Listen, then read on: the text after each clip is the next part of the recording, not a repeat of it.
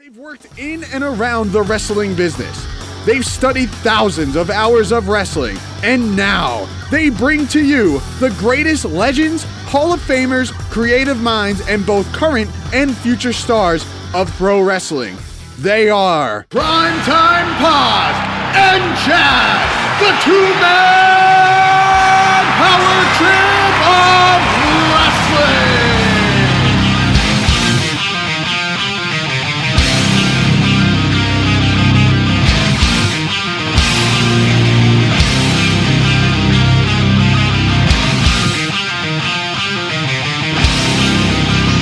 This is the part that's not glamorous or fun at all. Taking tons of bumps at the school, that's just basically paying your dues.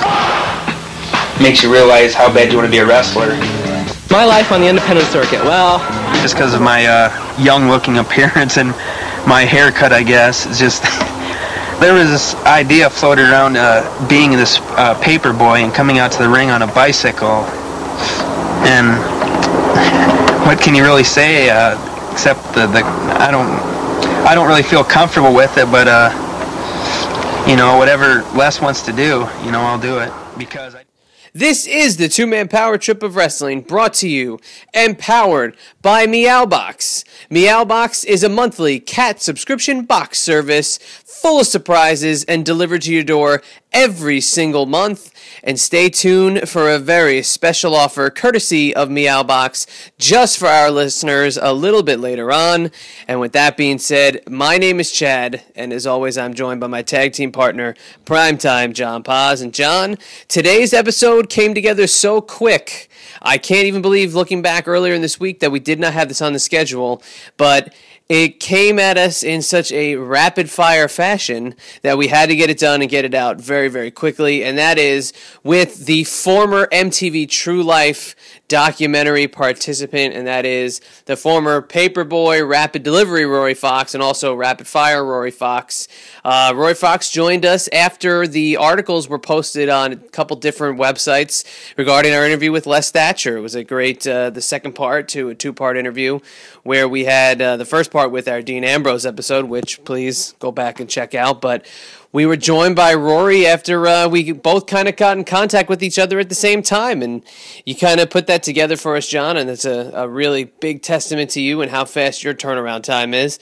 But also, the MTV True Life special really hits home with a lot of fans. It was really a great look into professional wrestling, which at that time there was only a couple different outlets where you could really see that. I mean, Beyond the Mat was, still relatively, I think, if it wasn't out yet, it was on the way, and there wasn't many, behind-the-scenes takes on pro wrestling that we see today, where there's tons and tons and tons of different ways that you can see behind the scenes, especially, my God, with WWE and Tough Enough. But why don't you tell us about the MTV Tough Enough special? Why don't you tell us about Rory Fox and tell us about the impact that Tough Enough special has had, looking back now, nearly 17 years later. I can't even believe I'm saying that, but 17 years later, we're still talking about MTV True Life, I Am a Pro Wrestler, we're still talking about Rapid Delivery Rory Fox, we're still talking about how Les Thatcher gave him that gimmick, how they went about it. It's a great, amazing episode. It's got some of the most controversial aspects that we've ever had on our show. But, John, I really do want to get your take. And what do you think about MTV True Life and Rory Fox? Yes, indeed, Chad. Rory Fox, what a great guest he was. And quite frankly, what a straight shooter. I mean, we got a lot of great stuff from him and so much energy, too. It's just unbelievable, the amount of energy this guy has. I loved it. But you're asking the thoughts on the great MTV special, The True Life, the documentary from, I believe it was about 1999, about pro wrestling. Tony Atlas is on it. You got Triple H and China on it. And, of course, you got Rapid Delivery, the Paperboy himself, Rory Fox, who was a big part of the show, obviously, as they go down to Heartland Wrestling with Les Thatcher. And basically, go through almost Tough Enough style where you're seeing this guy get trained and make through the business, although it's pre-Tough Enough. It's almost the precursor to Tough Enough. But you know what I mean, Chad. But I love getting his take on the MTV special. When you listen to the interview, it's very candid, it's very real, it's very honest, and just great story about that MTV special, about the nickname Rapid Delivery, and how maybe he wanted it to be something else, and then great about Les Thatcher as well. And of course, there is a little incident that was made famous recently by Chris Jericho, highlighting it in his last book, and also featuring a story with Zack Ryder on one of his Talk is Jericho podcast episodes about a story regarding Rory Fox, which Rory actually ended up getting a chance to get on Jericho and discuss it and defend himself. But why don't you talk about what that story was and give us a little detail about it? Yes. Of course, there is a story. When he was in the WWE in 2009, he had a match against Zack Ryder on ECW, and the great story about his pants ripping apart at the end, and it's near the obviously near the end of the match, and it's also near the end of the interview as well. We talk about it, so it's great. It's very revealing, and it's quite surprising, and just the way he tells the story is so great. So I was just dying laughing at it because I was trying to remember it, and then he basically gets so vivid about the story. I'm like putting the pieces together. I'm like, oh my god, yes, ECW TV. It's right. The camera cut away funny, so you couldn't really see anything, but something happened.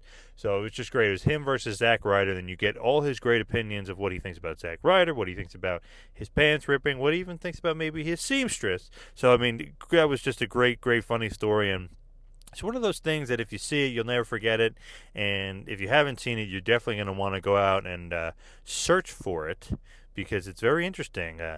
What do you think about that, Chad? What do I think about it? I think it's very funny, but, it's not something that should define this guy because, stuff happens in the ring. Stuff happens anywhere. You go to your job, you spill coffee on yourself, you look like an idiot for the rest of the day because you have coffee on your tie or on your shirt. So it's not something that should definitely define him. I do have a family member, my uncle specifically, who cannot hear the story without hysterically laughing. So I hope we do it justice from his ears and what we were able to talk about with that. But I don't think it should define Rory Fox because the guy is a great wrestler. Seek him out for that. Don't always just seek him out just to find his pants ripping. But that is not where the story ends with this Rory Fox interview. These incredible shoot comments by Rory Fox regarding a former TNA Impact Wrestling superstar who was recently in the news, and a former Lucha Underground star who was recently in the news. Same guy, but in the news for the same companies.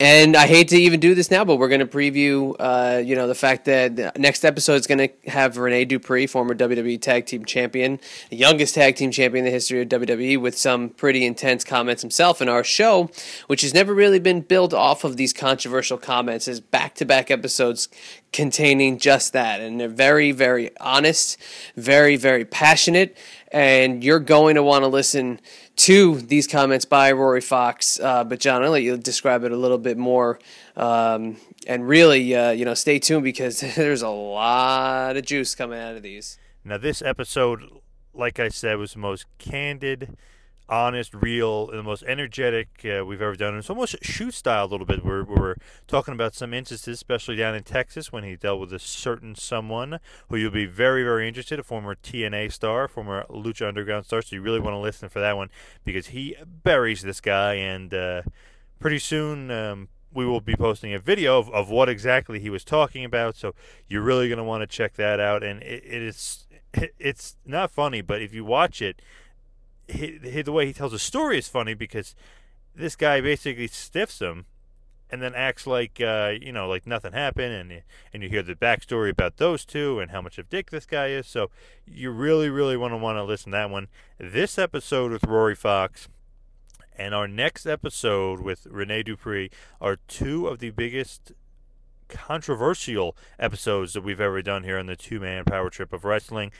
They shoot, and they shoot hard. So this one and the next one, you are really, really going to want to see. And one of our shoots is so hard with Rene Dupree that it may not make it to air. So trust me, you're going to want to hear this one, and you're going to want to hear that one. And don't forget, like I had mentioned earlier, today's episode is brought to you by Meowbox and Meowbox.com. And when you enter the code POWERTRIP10 in all capitals, you're going to save 10% off your first subscription with Meowbox and Meowbox.com. We are so happy to have Meowbox on board with the two-man power trip of wrestling, and we are going to see many, many, many more things to come from Meowbox in the very near future. So thank you to them. And John, we're going to hand it over to you to do a little two-man power trip of wrestling business. We urge you to stay tuned to the end of the interview. Please stay tuned to the end to hear the shoot comments on the former TNA and former Lucha Underground star that Rory Fox has some pretty colorful things to say. And John, I'm going to hand it over to you for a little bit more info. A little more info about Meowbox and Meowbox.com, as well as a little two-man power trip of wrestling business. Yes, Chad. Meowbox, baby. The best in the business. Meowbox.com. They have a great service called One Box Can, where you donate a can of food to a shelter cat for every Meowbox purchased on your behalf, which is great. They also personalize your Meowbox with your cat's name on the inside of it. And all edible items are made in the USA or Canada, so you actually know where your items are coming from. But most importantly to me, because my cat Lucy, she has a very special diet, so she cannot get the edible items, they actually replace your Meowbox of edible items with toys and surprises. So that is great from Meowbox. So please go to Meowbox.com. Promo code POWERTRIP10 for 10% off your first subscription. That is Meowbox.com. Promo code POWERTRIP10. Now for some TMPT business. Like us on Facebook, follow us on Twitter at WrestlingPal and at Two Man Power Trip. Please subscribe to us on YouTube. Please subscribe to us on iTunes. Leave us a review. We would love to hear your feedback.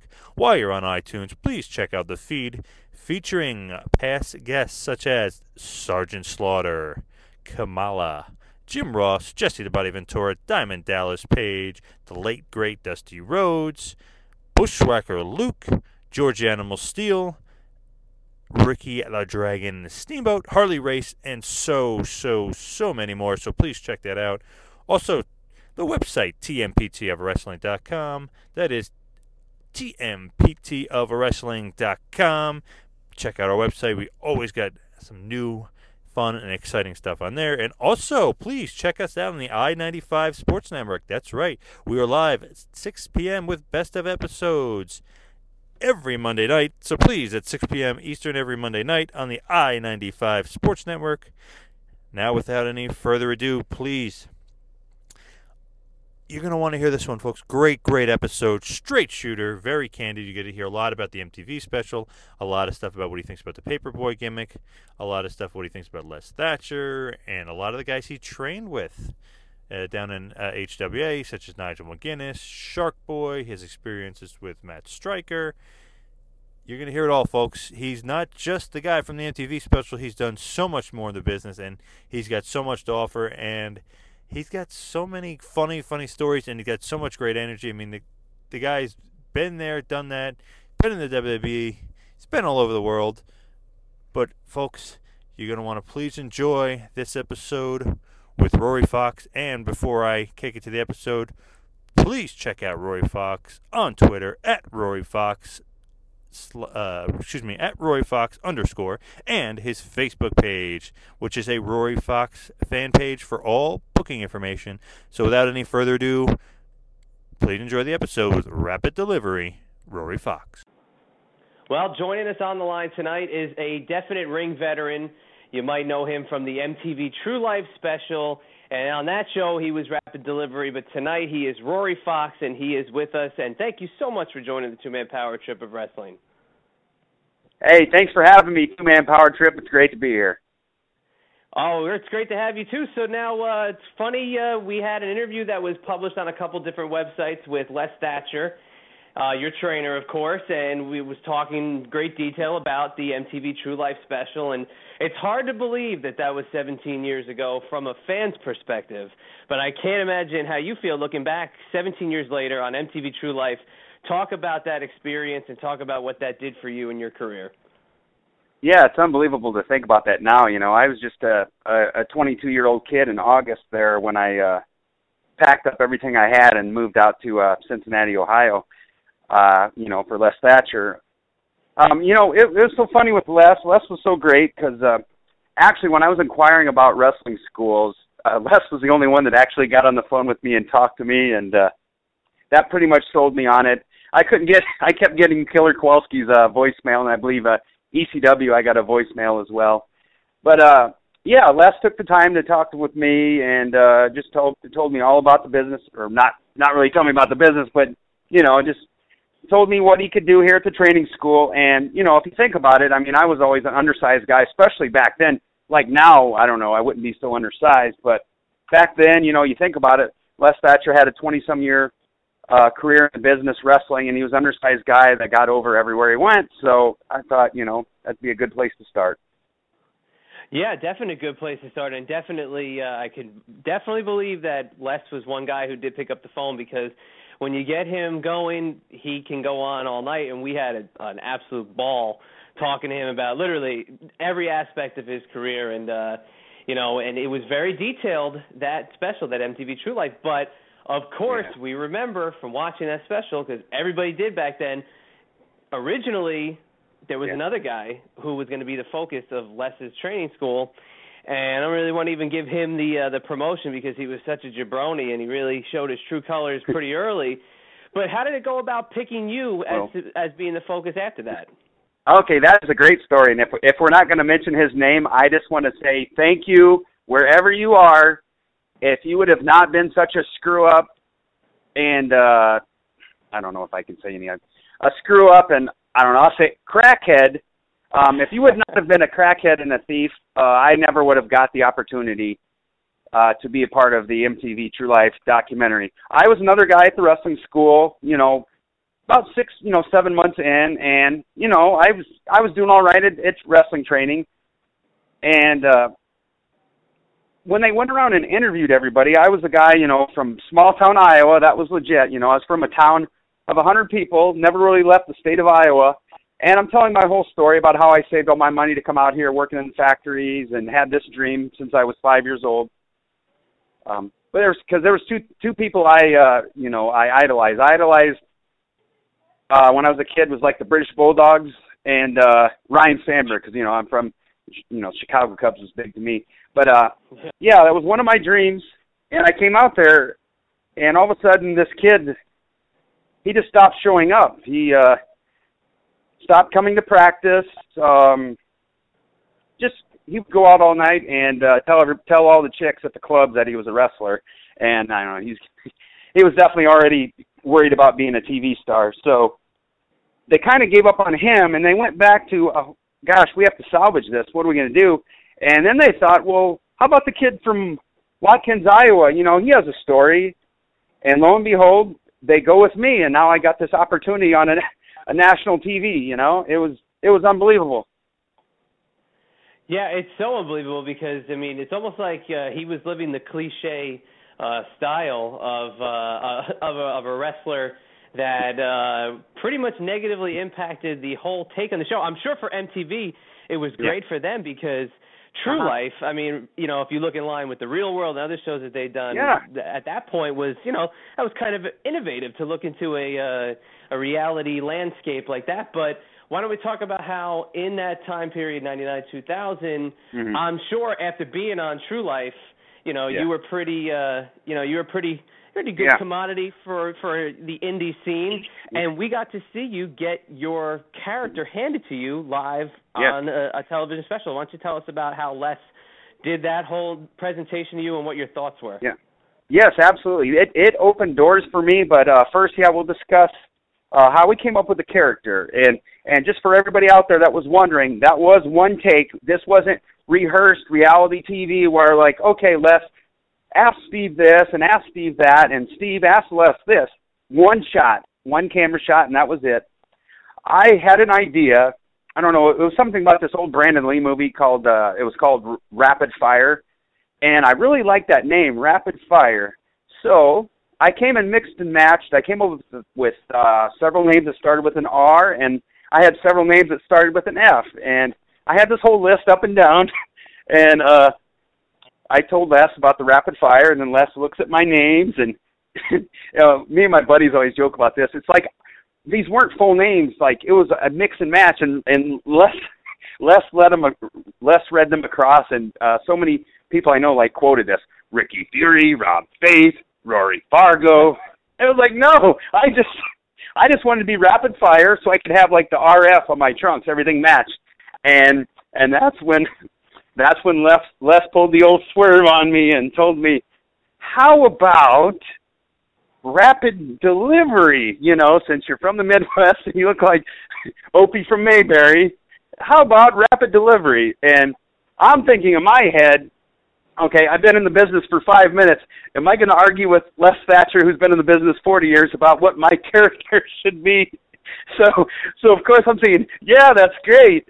And the funny thing about this is Tony Atlas was actually in the special. Well, 2 years later, we actually did a match on Halloween where I was no longer the nice kid. I was now this Hollywood MTV superstar. Success went to my head, and I wrestled Tony Atlas that night. And he told me, he goes, Rory, I got to tell you, when I saw that show, when Les Thatcher told you that gimmick, boy, I died on the ground rolling and laughing, because I remember those days when somebody would tell you about a gimmick, and you're supposed to go like, yeah, that's wonderful. But, yeah, Tony got a kick out of that years later when I talked to him about it.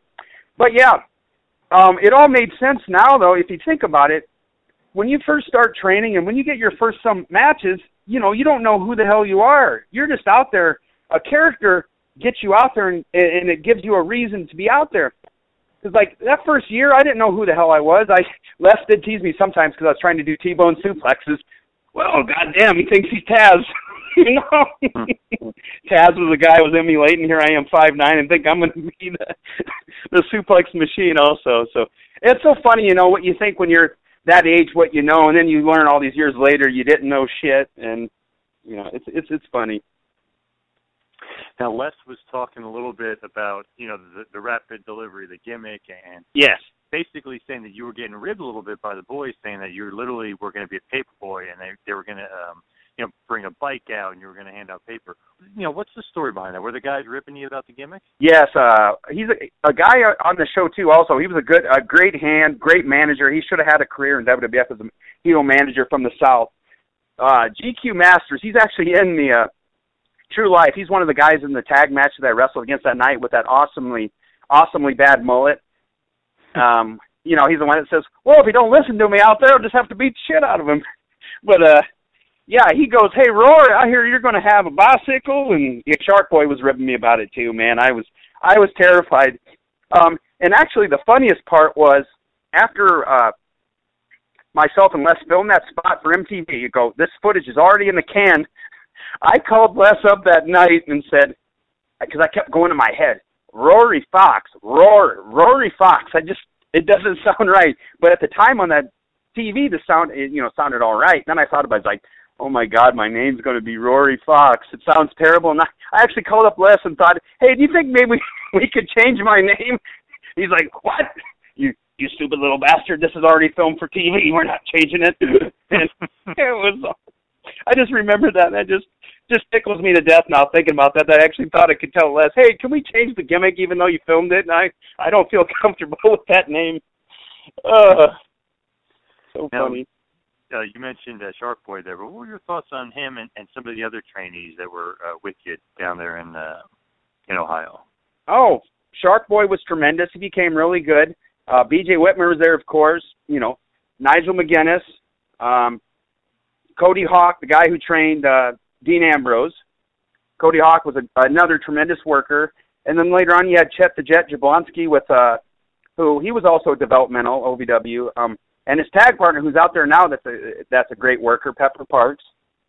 Minus the pigtails now. He used to be the cheerleader, and now he's a fitness guru. But yeah, we had him too, and then Chad Collier, who was trained by Dean Malenko. He was always around too, So we had him to work with too.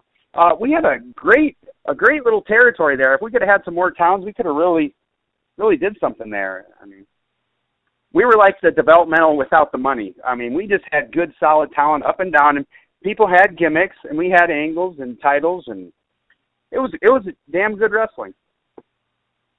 I mean, obviously, you just named a bunch of great talent, and Yep. you know, they went on to do, especially Nigel McGuinness, some big time things in the business. Oh, Nigel McGuinness, there's another one for you. He used to rib me because I was rapid delivery. He'd always say quick release in the promos if we were doing any kind of feud. Oh, and I got a BJ Whitmer story for you. Last time I talked to him, I gave him shit about it too. Okay, back in the day at Les's school, he only sold like a certain name brand of protein products. And the thing was, if Les kind of caught you buying some other brand, you know, not his brand that he was selling at the school, you would definitely have heat with Les. And one day, this is BJ Whitmer he was still kind of in training school, maybe out of that, maybe some matches.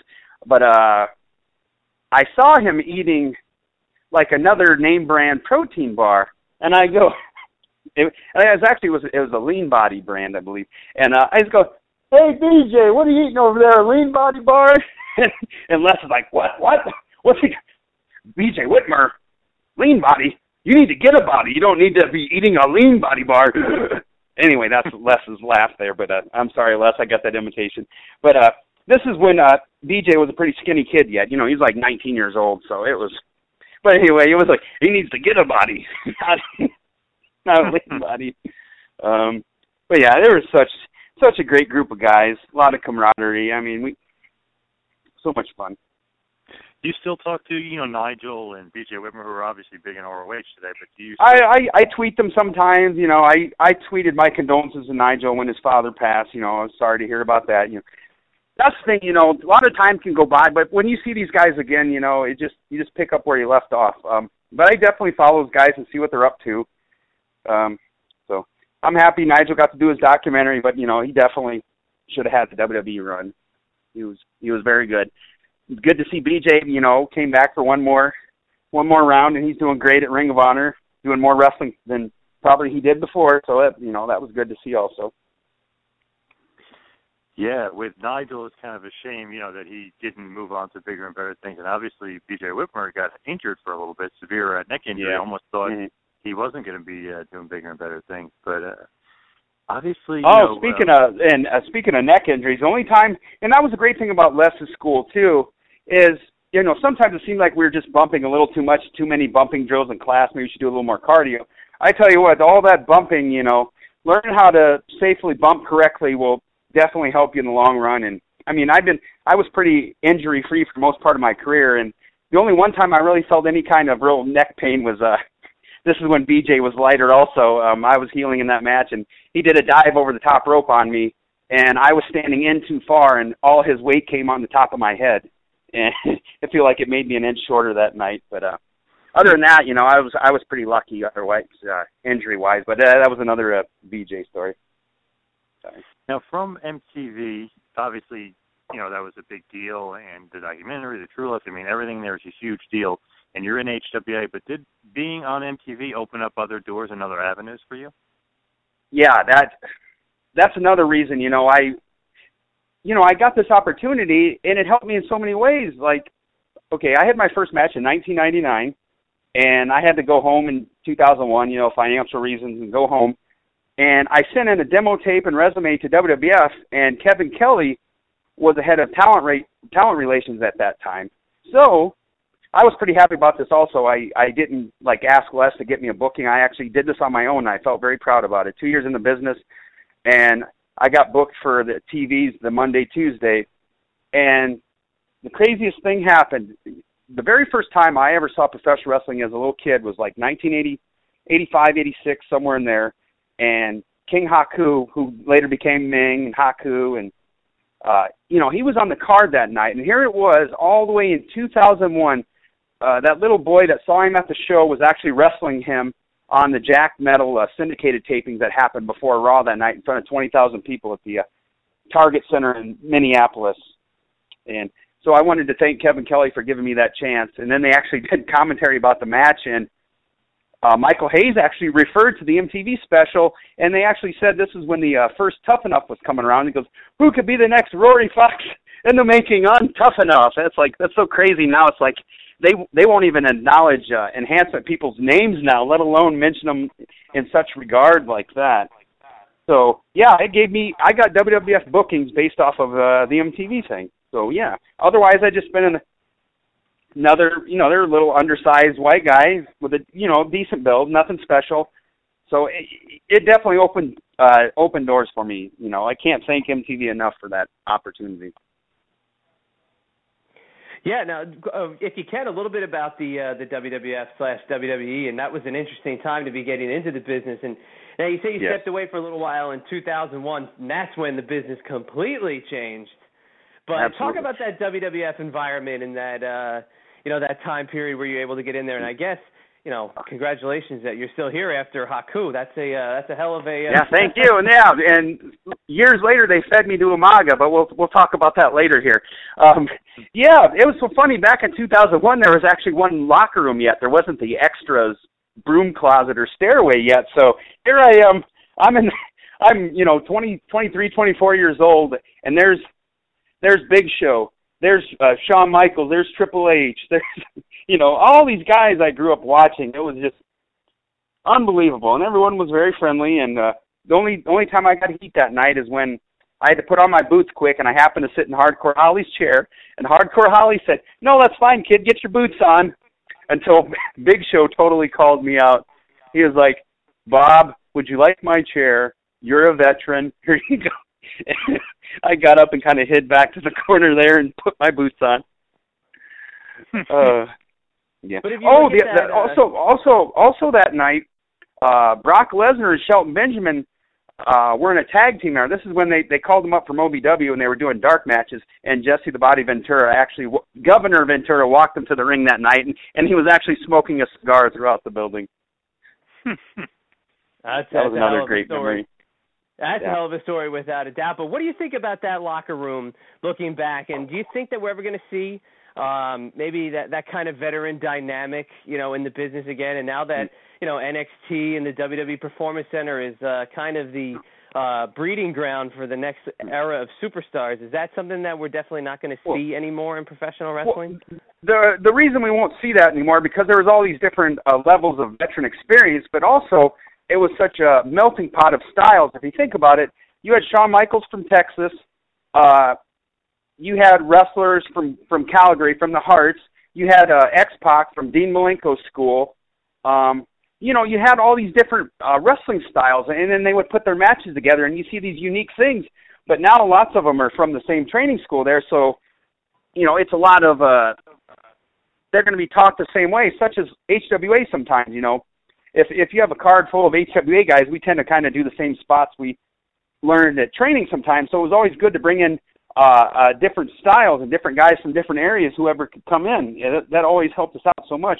But like now, there's not such a diverse level of experience now. I mean, you got a few guys that have been there a long time, and a lot of the guys are coming up together at NXT. They're not getting to work with guys with 10 years in the business every night on the road. So.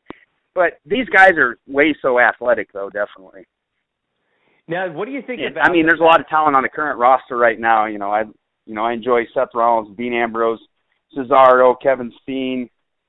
Tyson Kidd for, what's happened. The New Day, I love the New Day. There's definitely a lot of talent. John Cena's...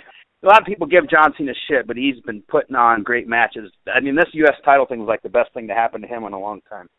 Now, what do you think about the fact that all these guys are coming up together and they're learning the same system, and that competitive landscape that used to be there kind of dissipates now because they're all really, and not that maybe you didn't before, but rooting for each other, and nobody's really looking for somebody to slip on the banana peel so the other guy can jump in his spot. But do you think that that's going to be good for the evolutionary process of the WWE in the long run? I don't know. It's like, every talk show usually talks about it. It seems like everyone's so scared to really take a chance now. It's like, just do what you're told and, do what we say. It's like no one gets to – there's not much ad-lib going on, I wish. I wish there was way more ad-lib and bullet points. That was fun what we got to do at HWA, but that, that was our little regional level. But we got to be more of ourselves. I mean, you can't have one or two guys scripting promos for everybody. And I know probably everyone says that right now, but that's just how I think. I wish they'd get they had a little more creativity in what they did and what their gimmick was. Yeah, definitely. I feel like. But yeah, either way though, I'm always going to watch, so it doesn't matter. I'll just be an armchair quarterback, you know. Yep. But I feel like definitely for sure that something needs to change a little bit. But as far as you, as we're talking about WWE, WWF, you had a bunch of other dark matches, and there's actually a story of your dark match in 2009 against Zack Ryder. What is that weird, interesting story? Is that true about I guess you split your pants or something like that? Oh, yeah, that's another one. I had some earlier stuff before that, but we can talk to Zack Ryder now. It was a horrible incident when it happened, but if it wouldn't have happened, I wouldn't have been interviewed by one of my idols, Chris Jericho, on his tour bus when he was doing a Fozzy concert. And I was on Talk is Jericho. I was pretty much out of the business for 4 years, and this happened to start wrestling again. And I tweeted Chris Jericho, and I said, hey, could I tell my side of the story? Because I was pretty upset about that interview with Chris Jericho and Ryder. They really downplayed it like that was all my fault, and just, they really, really buried me, and it really hurt my feelings because Jericho was one of my heroes, and I was upset with Ryder about that too because I believe he yanked the trunks too hard. He almost took like a back bump pulling so hard, and if you ever watch, you're always in close to the corner and you do it. You don't try to do it halfway across the ring trying to do that spot. But also, a certain person in Cincinnati, and I'm not going to give her any credit or anything. Yeah, she happened to design wrestling trunks for me where the seam was on the bottom instead of on the side. So, yeah, when Zach pulled up, they totally split, and the trunks just shot straight up to around my waist there. And, yeah, my whole business was showing on there. And the funny part is I'm still going on in the match. I'm just trying to cover up and sell at the same time. And in the same time, in my mind, I'm freaking out because I'm thinking, oh, my God, this is filmed for ECW, which is going to air in an hour on Sci-Fi Network.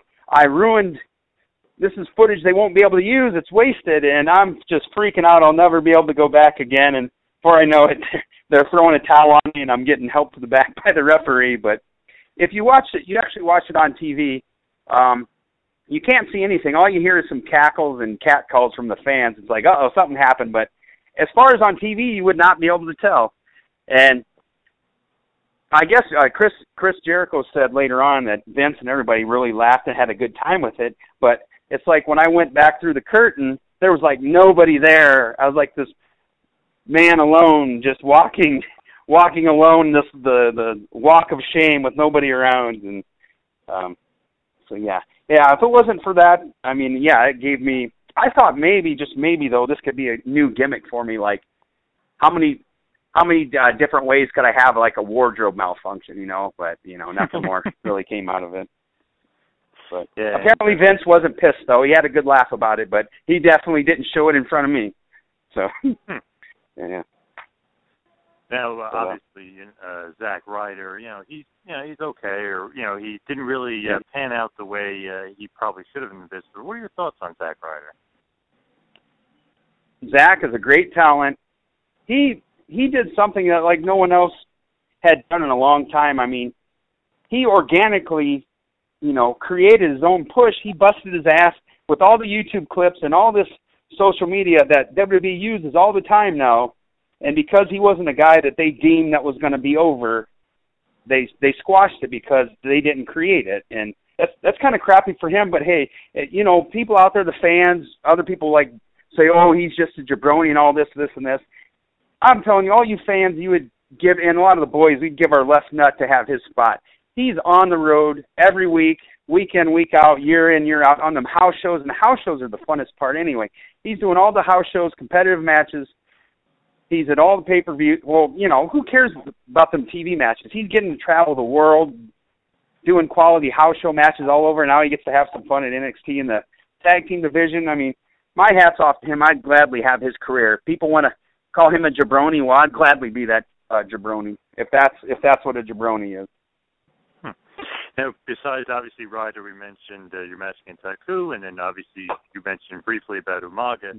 You also had a couple matches against Heidenreich, Snitsky, Stevie Richards on ECW TV. Yep. What was your overall feeling on your work with the WWE? Do you feel like you could have signed a deal with them at any point? I don't really know if that was the case. I never really got any good feedback because, see, I never got that illustrious dark match where you can actually be truly competitive in matches. I never got to showcase that. I was never allowed to cut promos backstage. So, I don't know, maybe I should have pursued it a little more and, maybe talk to Brooklyn Brawler or whoever, some of them guys backstage. But John Laurinaitis, though, I got to tell you this, though, he always liked his guy 6'2", 6'3". Whenever I would walk by him, he'd always act like he'd always be on his cell phone. I don't know if he was actually talking to somebody, but he saw me coming. He always put that cell phone up to his ear. So I don't know if that was a rib or what. But the other thing that maybe this would have been a breakthrough for me. I don't know, but it's just my thinking. The night I had to wrestle Haku in Columbus, Ohio, I knew Matt Stryker because of.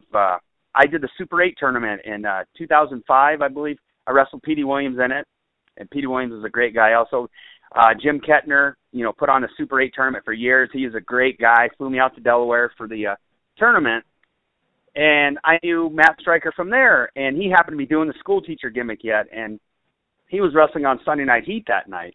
Yeah, I know that was a long time ago, Sunday Night Heat. But I said, Matt, do you think there's any way I could work with you tonight? He's like, hey, I'll take care of it. And he did, buddy.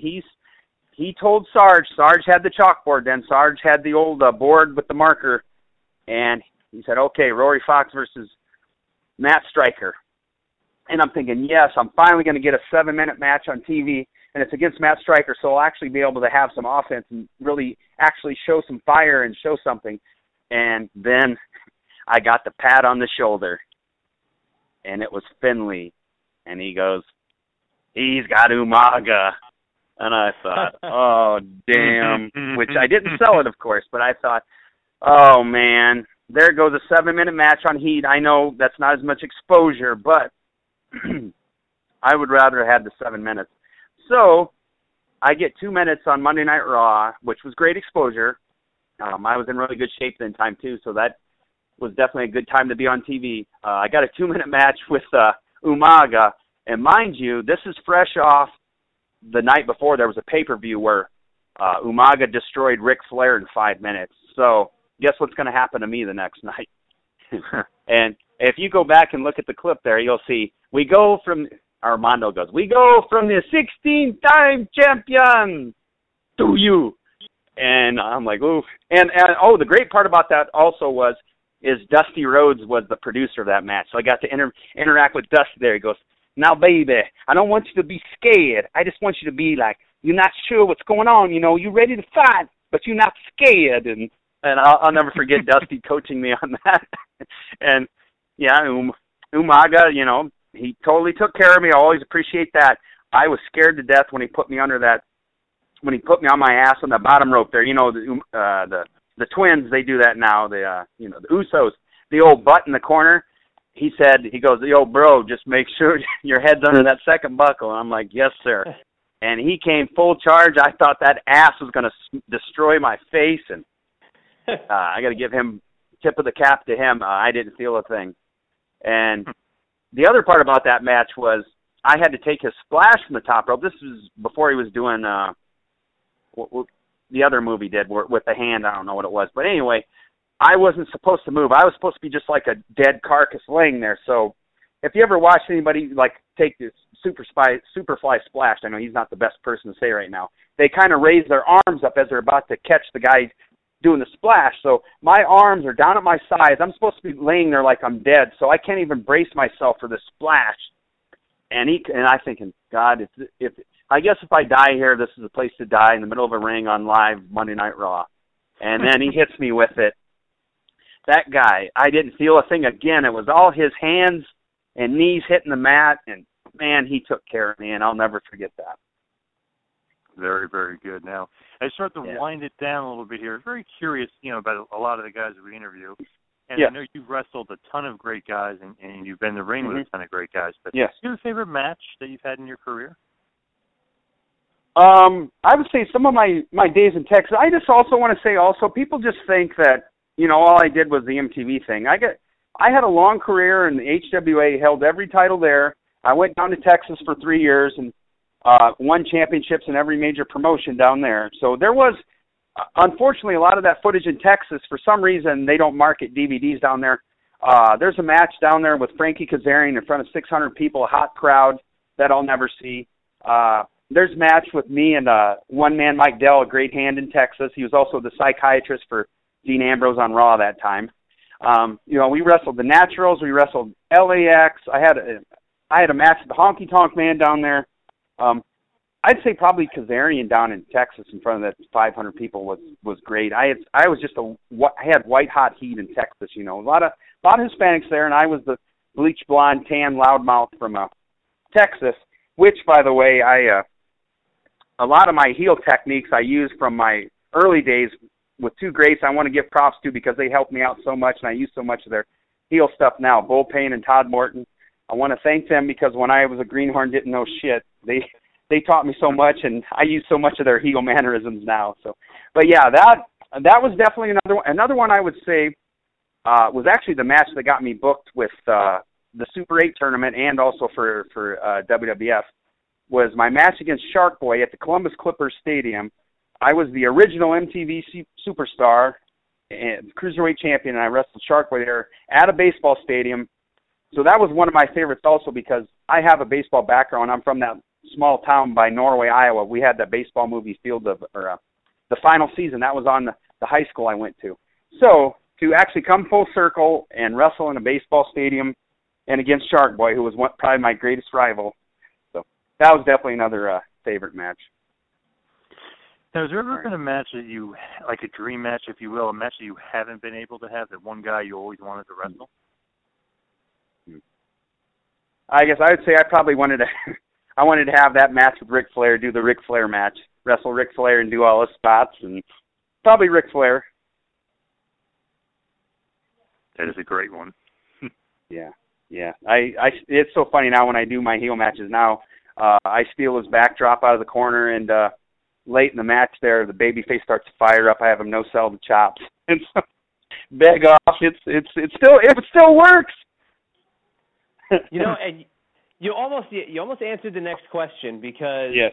I kind of like to say, what's your legacy or what's something you want to leave as your mark on the business, but you kind of said that with the fact that people haven't seen a lot of the stuff that you've done, but Al, I guess you're not done. Oh, one thing too, just want to let everybody know I'm doing my best to get more of this old footage out on YouTube that shows there is more to me than just MTV's True Life and a couple of the squash matches on national TV. I'm going to do my best to get more of my Texas matches out there. So, okay, go ahead. I'm sorry. No, but I was going to say, but you've been to a lot of territories. But has there been anybody who's really either tried to besides Les, to really help you along the way, or really give you the push because they had a lot of faith in you, and the faith you have in yourself? But has there been anybody else that really got behind you and helped push you towards really obtaining your goals? Well, when I was wrestling in Texas, Dusty Wolf, he was a journeyman in the 80s and 90s, wrestled all over. You can see him on old episodes of Superstars of Wrestling, also as Dale Wolf, because they had Dusty Rhodes there, so he couldn't be Dusty Wolf. He helped me out a lot in Texas, and also his old tag team partner, Ken Johnson. They were great journeymen that wrestled all over Mexico and all over the world. We would do weekly TV it was called XCW Wrestling. This was before Ring of Honor was on that MAV TV network. We were on MAV TV network, and Knight Davis and his father, Pop Davis, we had weekly TV every Friday up there, and Dusty always booked me as that just cheating. They had an open division title there. I'm sorry, that's another promotion, SCW. Also, Don and Sandy Holding, I want to thank them. They always treated me great. I was like their TV champion there that always find a way to win with a gimmick and never get caught. And, the fans would always see it, but not the ref. And he got behind me and pushed me like a despicable heel that I could be. And, I always appreciated that. And Rudy Boy Gonzalez always treated me pretty well in Texas. But yeah, as far as someone up at top, I never had that kind of help, someone that could really help me. that was, I just wish if WCW never would have shut down, I believe in my heart I would have had a spot, a Jericho kind of cruiserweight spot in that cruiserweight division, later on if they would have stayed open. That the guy with the big mouth that could cut a promo and had a great gimmick, great character, and he could have worked with all the other cruiserweight guys and luchadors. And I believe I could have went from there and really did something. But, it was a time where, at, some of my peak years, I was just undersized for WWF. It'd be great now. I wish I was 29 now instead of 39, but, that's just the way it went. The territories, I think I would have did well in the old territories, too, and that would have been unbelievable to travel territory to territory to territory and, live somewhere new every 2 years. But, that's just the way it was. I didn't make a lot of money or become that big star, but I had a lot of respect in the different locker rooms I worked, and I could always entertain the fans, and I could always get heat, or I could get over. That was one thing I will say. I was always able to get over wherever I went, and the promoters always had faith in me and put titles on me. So, that meant a lot too. So even if I never did make it, I had a fun career. I got to wrestle all over, and I'm very thankful for my experience.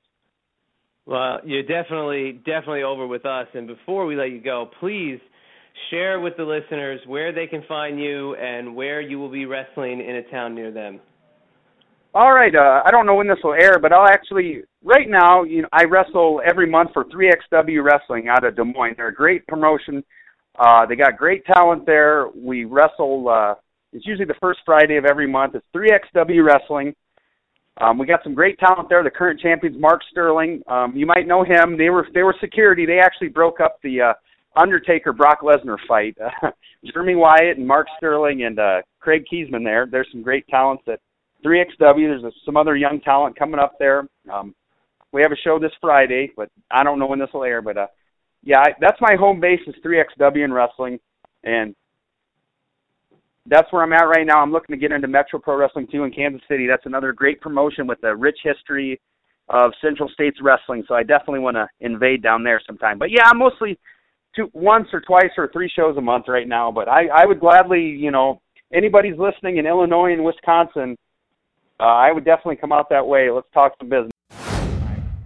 Sean Hernandez, I knew him from Texas Wrestling. You are, without a doubt, the biggest piece of scumbag trash in wrestling. You gave me that border toss 3 different times, and 3 different times you dropped me on my head. What happened to Doug Williams at TNA Wrestling, I suffered that 3 different times, and never once did he ever apologize for it. Even after I was icing my neck in the back in the locker room, he didn't say a word to me about it. He did it 3 times. There's a RCW Wrestling, Riverside Wrestling in San Antonio. They were the ones that first gave me my first matches when I moved down there. And Hernandez was like my best buddy. It was a new talent in town. I was from MTV.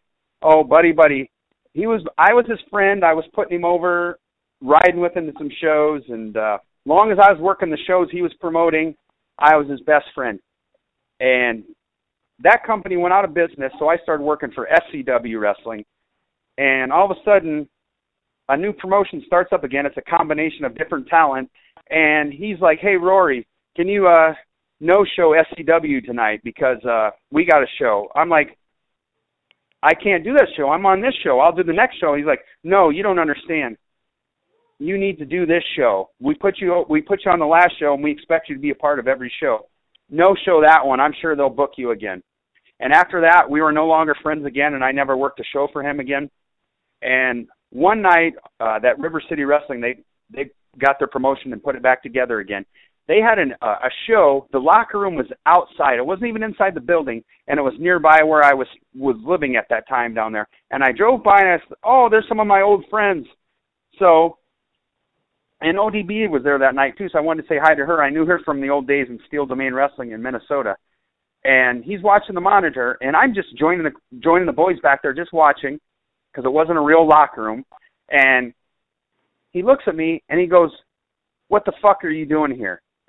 Get the fuck out of here. I'm like, what are you talking about? I'm just here to say hi to some of the guys. Get the fuck out of here right now, motherfucker. Shoved me down in front of all the boys. Lance Hoyt was there, too. He got a good laugh out of it that night, so fuck him, too. he got a good laugh out of this, and this is when he was a big, scary guy. He was all juiced up, and God knows whatever else drugs he was on that night. But he had to show off in front of the boys.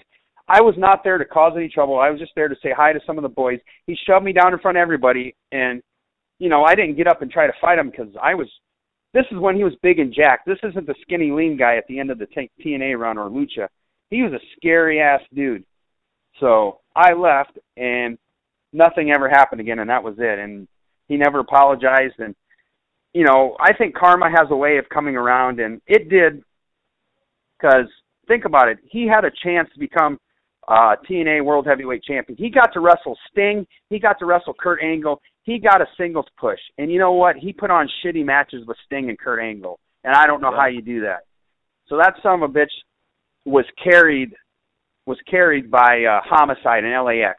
He was always a tag team wrestler, and that's all he'll ever be. And he also said to me, "Oh, yeah, Rory, at least I got a contract." You know what? Congrats, you do. You're a big, jacked-up Hispanic wrestler, and I was just a undersized white guy from Midwest. Of course you're going to get an opportunity.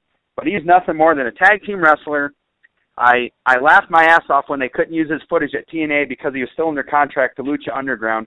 He lied to TNA and said he had a release, and guess what? They had to throw away that footage. And he doesn't have a job now, and he's never going to be that singles champion that they always thought he could be because he sucks. So anyway, that's my take on Hernandez. It makes perfect sense, though, with with that story about what he did with Lucha Underground and what he did with TNA. I mean, it completely screwed himself over. But I mean, how do you not verify contracts with your income? And you can blame TNA for that too, though, for not double checking that. And I mean, that would be the first time that they got blamed for something. But let's face it, they're not the most exactly organized company. Well, we appreciate this, man, and thanks for telling us that story. And this is going to probably